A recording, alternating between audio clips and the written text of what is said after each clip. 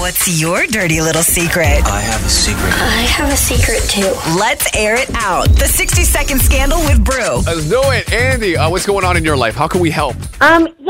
So my husband has been working at this company for a couple months now, and he's started talking about his boss, like, more and more. Like, every time he comes home, he has a funny story or something about her, and all of this, which is kind of strange, but I wasn't really all that worried about it at first.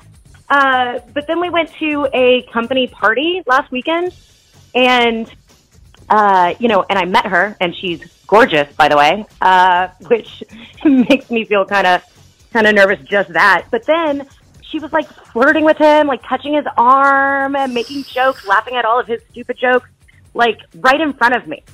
I don't know. It was really, really inappropriate and just weird.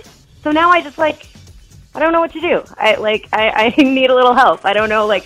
Yeah, I'm the same. I'm like, recently went to a car wash and my girlfriend washed her car and I was in the passenger seat and the guy was like, hey, I like your car. And I'm like, what do you mean by that? So I get where you're coming from, especially at work and the jokes thing. Be like, honey, I'm the only one who can laugh at those types of jokes because they're terrible. And let him know it makes you uncomfortable. Maybe he can reel it back in and set the clear boundaries that he should with his boss. That's what I think you should mention to him. But yeah, you definitely have to say something or it's just going to eat you alive. So that's my advice. If you have some advice for Andy, 1-888-970-4278.